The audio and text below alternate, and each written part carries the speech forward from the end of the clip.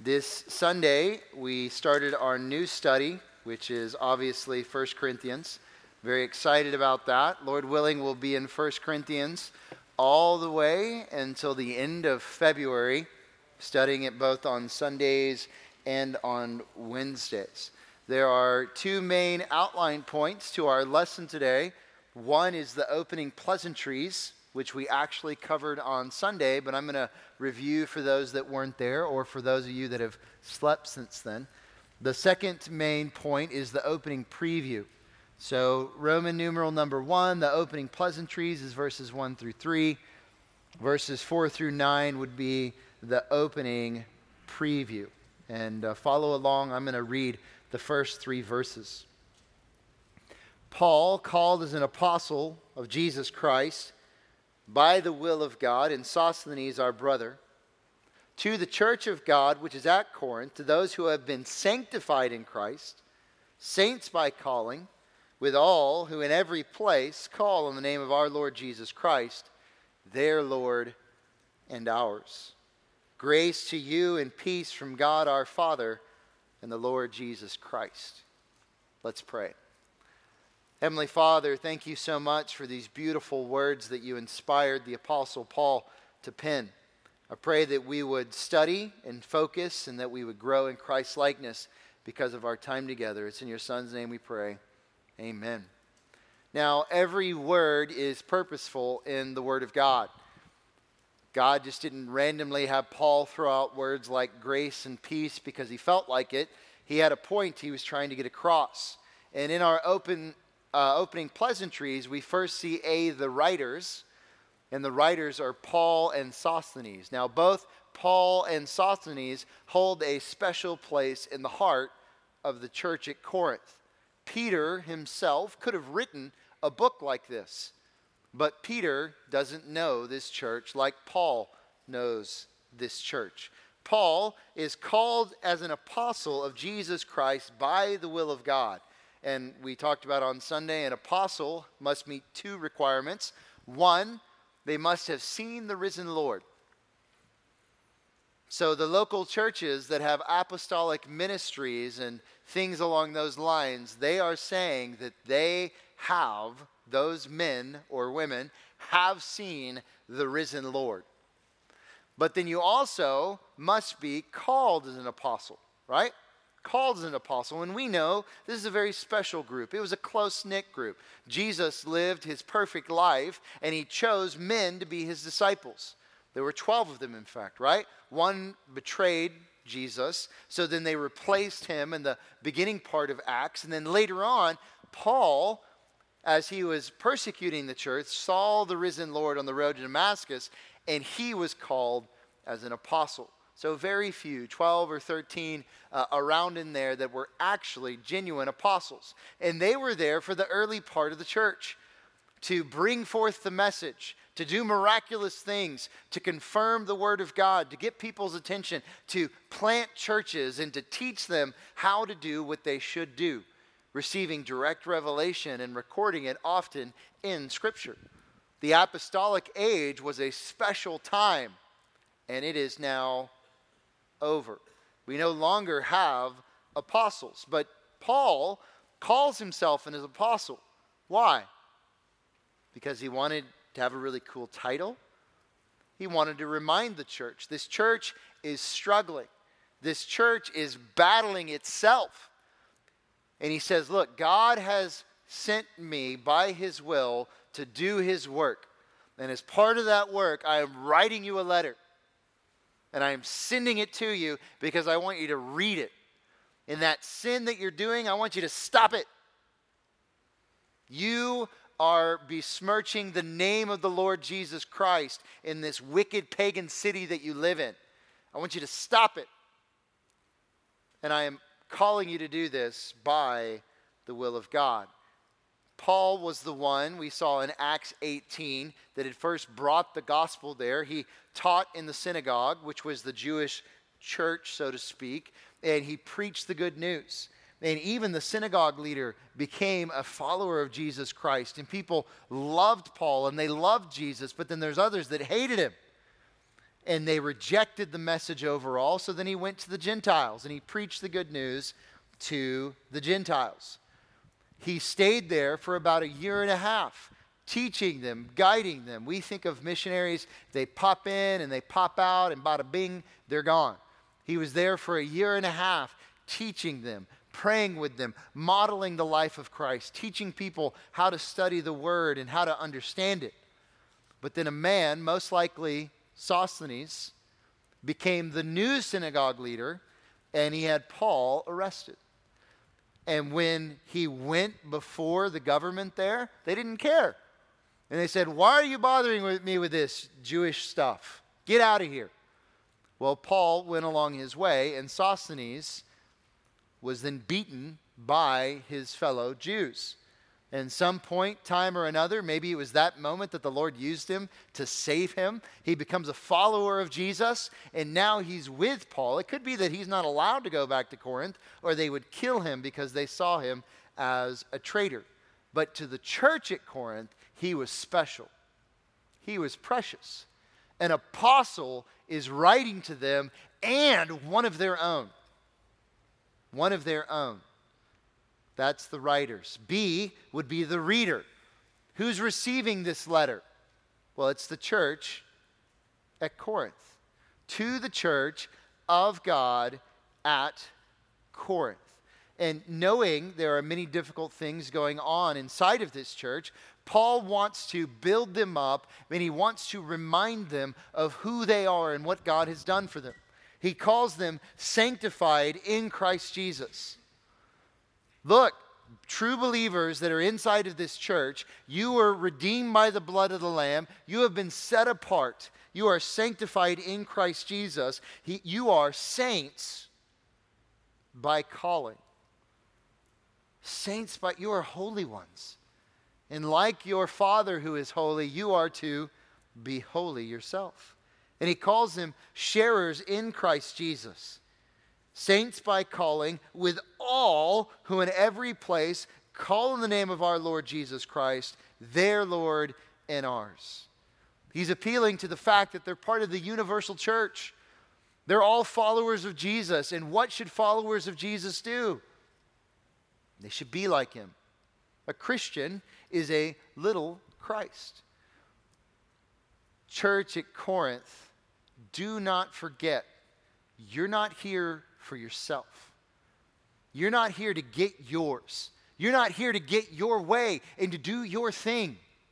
You are here sanctified saints, part of the fellowship to further the gospel, to advance God's kingdom. Then we see C, the respects. And what do we mean by the respects? This would be a formal expression of greeting or friendship. To you, it would be like, hey. I know they're far more in depth back then with their greetings, but here we are. Grace to you and peace from God our Father and the Lord Jesus Christ. And remember, each word is inspired. It's not accidental. Grace, unmerited favor. Paul writes to them, and knowing that there are some big things he needs to correct, he says, I want to start with this.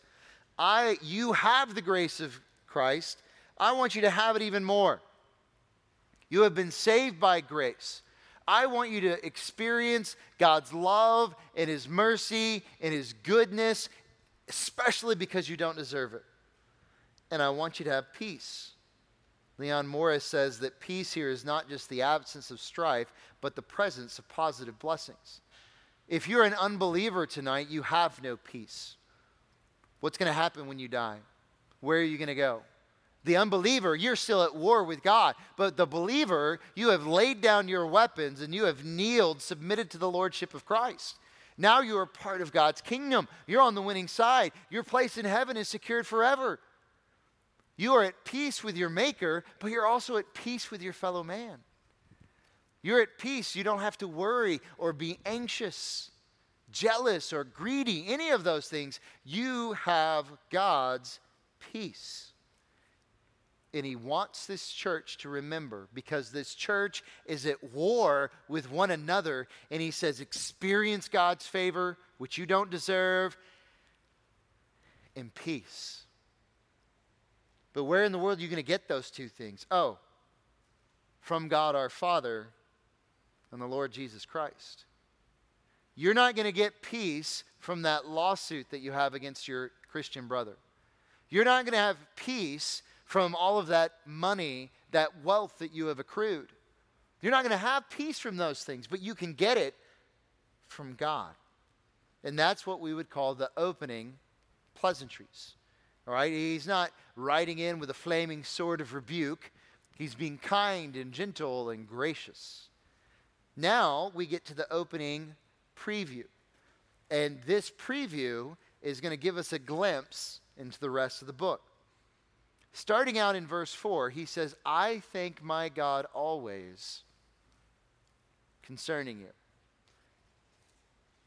Which is interesting, right? Don't you feel like it's a little bit ironic? Some would say, Leon Morris says, in view of his criticisms of the church at Corinth, some feel that this particular thanksgiving is ironic. There seems no real basis for being thankful. Paul does not give thanks, though, for qualities in the Corinthians like faith and love, but he gives thanks for what God's grace has done in them. This is common for Paul to write that he's thankful for the church at Colossae, that he's thankful for those that are at Thessalonica. But in Thessalonica, he's thankful for their testimony and their conversion in Christ. For other churches, he's thankful for their advancement of the gospel or their zeal for God's word.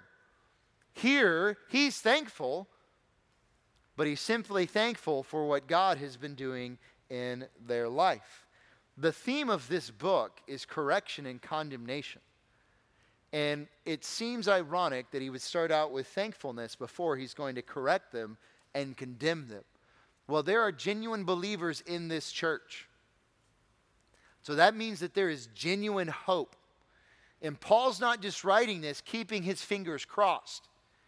He's praying and he's weighing out his words carefully, wanting to call and draw these fellow believers to repentance. But what's so bad about Corinth? Well, we know the city itself is icky gross. All right, you had all sorts of prostitution and idolatry and yuck, gross stuff. And this church was plopped right in the middle of it. And there's a temptation to look like everybody else and do what everyone else is doing. But there were divisions. And you're familiar with this, right? Some would say, I am of Paul. You're like, well, is that a bad thing? But others say, oh, well, you follow Paul. I follow Apollos. And we'll talk about this on, what day is today? Wednesday? Sunday? Well, no, you follow Paul and you follow Apollos. Well, I follow Jesus. And all of those have their own little special connotation to it, but it was divided. It would be like, look, I am of Edwin. What Edwin says and what Edwin does and how Edwin dresses, I am of Edwin. And someone else said, no, I am of James. I will grow that mustache, all right? Or no, I am of Michael or of Max or whatever it is. You even think of our church and our leadership, okay? I love the children's ministry. I am of Joe. I am of the best ministry, youth ministry. I am of Justin. I am of the college ministry. I am of Brandon and all those things. And it's silly, right? Because we're all essentially what? We're on one church. We're on one team. On one team. It's football season. We love football season. You want to be unified with your football team. I mean, you have a huddle. And why do you have a huddle? So that you can all get on the same page. And the coach calls in a play, and the quarterback says what the coach says. And everyone knows, as confusing as that right trips, X, wing, zoom, cross, wheel. And they all go, all right, let's go. We got it. Okay? Or they act like they know what it is. But imagine if the coach calls in the play, and the quarterback's, well, I don't want to run that. Okay, let's do this, guys. We're going to go right twin 68 wheel. Well, and the center goes, well, I don't want to do that. I want to run 32 power. Well, I don't care what you want to care. Well, you know what? You're not getting the ball, buddy. I got to snap it to you. I'm not snapping it to you. I'm snapping it to him. He can't throw. All right? And in disaster. I want a running play. I want a passing play. You all have to be on the same page and doing the same things. Well, a church divided, that's a problem. It's a problem. Selfishness, bitterness. You think of even where you sit and who you talk to and what you do. Look, God doesn't care what school you go to or what sport you play or what sport you don't play or whatever it might be. unified in Christ. He doesn't care where you live or how big your house is and stuff like that. No divisions because we are unified in Christ. There's also sexual immorality. And we'll get there to 1 Corinthians 5. Talked about this when we talked about church discipline. There's a guy who is sleeping with his stepmom. In the church, imagine that. The church, nothing. And Paul's like, what are you thinking? Get rid of that dude. Put him out. Be done with him. Christians were suing other Christians. They were taking their issues to pagan authorities. It's not saying that you can't use the law for your protection, all right, which, conveniently some fun things are happening with that bus company that didn't show up on us and things like that. Lawyers are helpful in those circumstances, all right, we're getting some good news on that. But as a Christian, I got an issue with you. Shouldn't we go to the church leadership and work this out? Why do we have to bring Christian things into that realm? Abuse of the Lord's table. They were having feasts, and at these feasts they were taking communion, but the rich people were valued more than the poorer people. People were taking it with not the right heart and not the right attitude. The poor people would get off work and they would show up late and there wouldn't be anything for them. There were people abusing the Lord's table and they were dying because of it. I mean, that's how bad things were at the church at Corinth. They were abusing spiritual gifts. People were making up, this would never happen these days, were making up that they had tongues and they really didn't have tongues. People were jealous. I want to be a pastor. Why can't I teach? Why can't I do this? And I wish I had that. And Paul reminds them, look, we're all one body. It doesn't matter if you're a nose hair or a freckle on the ear or a toe. We all have I don't know if a freckle has, maybe it does, all right? We all have a purpose, and it's not one is better than the other. There's the corruption of the resurrection. I want you to go to 1 Corinthians 15. This is one of the greatest sources of truth we have about the resurrection. And you've probably heard this verse before, but you probably haven't put it in the correct context. For 1 Corinthians 15:33, I almost read chapter 14. Do not be deceived. Bad company corrupts good morals. Well, what is it talking about? Chapter 15 is about the resurrection. There were some people within the church that were denying the resurrection. It didn't really happen. Or there's not going to be another one. And what they're saying is, look, you can't have that as a church. You rub elbows with the people that are teaching that stuff? No way. Those morals that they have, that they would turn a blind eye to the truth of the resurrection, you want no part with those people. They will corrupt you. This is not a good situation. Not a healthy church. But there are genuine people that genuinely love Jesus. And you're like, well, how? How does that work? All right, well, we know as we get to the next part of this, but that there are true Christians here. And we know that as Christians, that we all still sin. We still make willful, sinful decisions, even though we have the Holy Spirit. The characteristic patterns of our life should be Christ's righteousness, and we'll weigh that out, right? But we still say things we shouldn't say. And sometimes we still watch things and do things that we shouldn't do. And there are people that Paul loves, and he wants to call them back to repent. You think of David and Bathsheba. You think of how he even had Uriah murdered. There are examples of Christians doing things that are not right and not good. Well, this is a church, and there are good people here that really love Jesus, but they need help and guidance. So Paul is giving thanks, as I mentioned, for what God has done. And that's letter A on your outline. What God has done. I thank my God always concerning you for the grace of God which was given you in Christ Jesus. And immediately we go to Ephesians 2:8 and 9, right? For by grace you have been saved. Through faith, that not of yourself, not as a result of works, lest any man should boast. Ephesians 2, we understand that we're dead in our trespasses and sins, that we were hateful, hating one another, walking according to the prince of the power of the air, separated from the righteousness of God.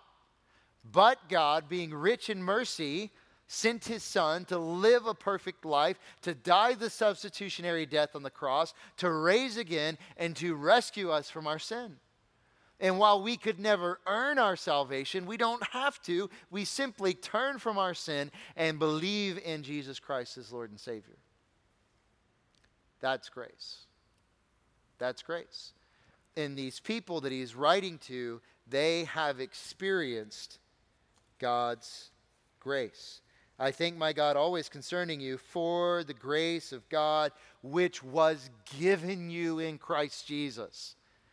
At that moment of salvation, that grace was already given to you. And then he goes on to say and to show us, and this is B on your outline, the result of what God has done. The result of what God has done. And every one of these conveniently start with the letter E. Or do they? You be the judge. Number one, the first result is God's enrichment. God has enriched these believers and all believers. He says that in everything you are enriched in him. And it's a simple word, right? To make rich, to abound. And specifically, how are they enriched? He says, first of all, in all speech. In all speech. I know what to say. I know to speak God's word and to speak God's truth. And I know how to talk with love and graciousness and mercy and purity, not in unwholesomeness. He has enriched me in all speech so that I know what I need to say. You think of Matthew 10:19. Jesus told his disciples, but when they hand you over, do not worry about how or what you are to say, for it will be given you in that hour what you are to say. Now, some of you apply that to your history exam. I'm not going to study, because at the moment when I need it, God's going to zap me with that. No, it's not what he's talking about here. I mean, imagine these apostles going out and being dragged in front of kings and in front of governors and proconsuls and all of that stuff. You get your heart racing a little bit, right? How am I going to defend myself? What am I going to do? Just don't worry about it. The Holy Spirit will guide you, all right? Christian, be rooted and grounded in God's word, and you know what to say because you're simply repeating what the word of God has been teaching us. So in all speech, but also in all knowledge. And you're like, ooh, I like that one. That again, isn't going to help you on your history test. But you know who God is. You know God's plan. Think of that for a moment. You know that Jesus is coming back. He's going to rapture his church. You know there's going to be a 7-year tribulation. You know he's returning again. There's a millennial kingdom. You know after that there's a new heaven and a new earth. You know so much. That knowledge. And we can take that for granted. Can't we? Jesus said, I praise you, Father, Lord of heaven and earth, that you have hidden these things from the wise and the intelligent, but you have revealed them to infants. God has chosen the believer, and he has given him special knowledge. And your parents have been teaching you, and the children's building, the ministries going on here from Awana to VBS and all those things. And then you get into youth, and we're teaching you the Word of God. And sometimes you feel like you don't know much. But you have so much knowledge. What are you going to do with that? Just keep it? You're going to share it. And what Paul is reminding the Corinthians is you have so much. Some of the people at the church are rich. Some of them are very poor. And the message is, rich people, your richness don't matter except what you have in Christ. Poor person, you're rich too, because what God has given to you. Secondly, we see God's endorsement. And what do I mean by that? This assurance of salvation that we have from being in Christ Jesus. You see the word confirmed, which means to establish or to make sure. Colossians 2, 6 and 7, therefore, as you have received Christ Jesus the Lord, so walk in him, having been firmly rooted and now being built up in him and established, confirmed in your faith, just as you were instructed and overflowing with gratitude. His grace gives us an assurance of salvation. Look at verse 6. Even as the testimony concerning Christ was confirmed in you. Verse 8. Who will also confirm you to the end, blameless in the day of our Lord Jesus Christ.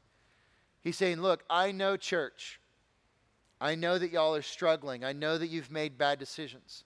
But your profession is genuine and it is real. And time will bear this out in your life and in your heart, because I know because you're saved, you're going to do the right thing. You're going to make the changes that you need to make. And having that assurance of salvation, I don't have to wonder if I am saved or not. God's endorsement is through Paul here, that their testimony is real and genuine. Thirdly, we see God's equipment. And you immediately think of Ephesians 6, right? And you're like, oh, the armor of God, sword of the Spirit, helmet of salvation. Yeah, great. Yeah, all that stuff. He says this, that you are what? In verse 7, you are not lacking in any gift. You have his written word. You have the Holy Spirit. You have love, joy, peace, patience, self-control, all of that stuff. You have it. Everything and anything that you need, you have it. Remember the rich young ruler who came to Jesus and said, good teacher, what must I do to be saved? And Jesus said, well, perfectly keep all the commandments. And he goes, yeah, I got that. And Jesus says, one thing that you are lacking, go sell all your possessions and follow me. And he wasn't preaching a works-based salvation. He knew that this man loved what more than Jesus? His money, his objects, his possessions. So the man went away sad. He was lacking genuine and true faith. We, Christians, we don't lack anything. We don't lack anything. We have exactly what we need. Can we forget that? Yeah. Whether it's life situation or whether it's something about ourselves personally, physically, whether it's a material thing, whether we don't think we're smart enough or whatever it might be, we are not lacking in any gift. God has generously given to us. Fourthly, the result of what God has done is God's eagerness. Awaiting eagerly the revelation of our Lord Jesus Christ. Christian, this is not our home. This is not our home. When things go bad, do you look heavenward? We're going to live in heaven, where there's going to be a new heaven and a new earth one day we're going to live. No pain, no sorrow, no sickness, no sin. That's our true home. Peter describes us as strangers and aliens. And so we eagerly wait for Jesus to come back. Won't that be awesome when he calls us up in the clouds with him? Hold on to that. Meditate. Think about it. When you're young, you don't. When you're old, you do. But now develop that heavenward mindset. His grace gives us an eagerness for his return in his kingdom. Well, fifthly, is God's investment. Just go with it, people, okay? There's no spell check on your piece of paper. What is God's investment? Verse 9, God is faithful, through whom you were called into fellowship with his Son, Jesus Christ, our Lord. What do I mean by that? Why is that God's investment? Christian, God chose you. God saved you. He rescued you. He called you and drawed you to himself. And he didn't do it just for you to run around and please yourself with sinful desires. He paid down. He paid with the blood of his own son. And he will be faithful to you. Do you really believe that God is faithful? That he works out all things for the good of those who love him? That he is ruler, sovereign, powerful, almighty? Do you know that there's things our faithful God has said, don't do? And what do? We do them anyways. And there's things he said, do these.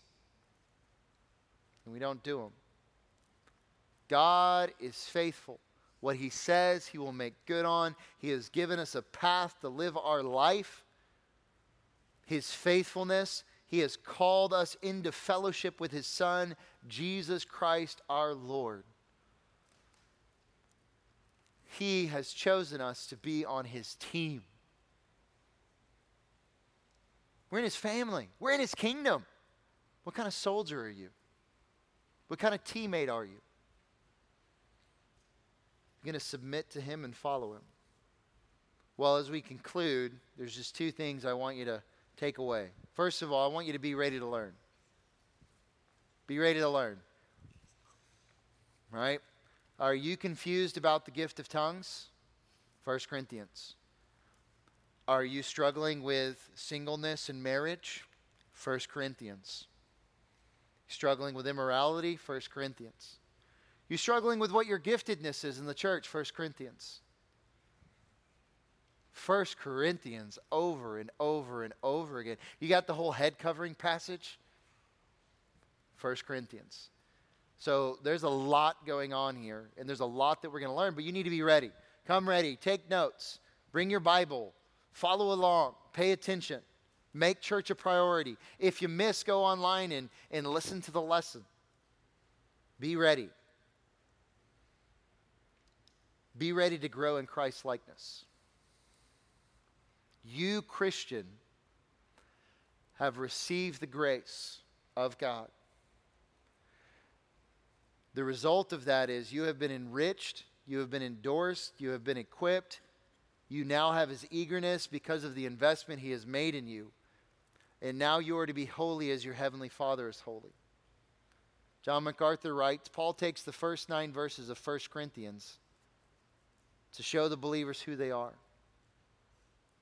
Saints, holy ones, sanctified. The rest of his letter is built on this foundation. You are holy, therefore act holy. Let's pray. Most gracious Heavenly Father, what a treasure it is to be able to gather together and study your truth. We love you and thank you. Pray that we would enter into this study eager for the return of your Son and eager to learn and grow in Christ likeness. We love you, Father. It's in your Son's name we pray. Amen.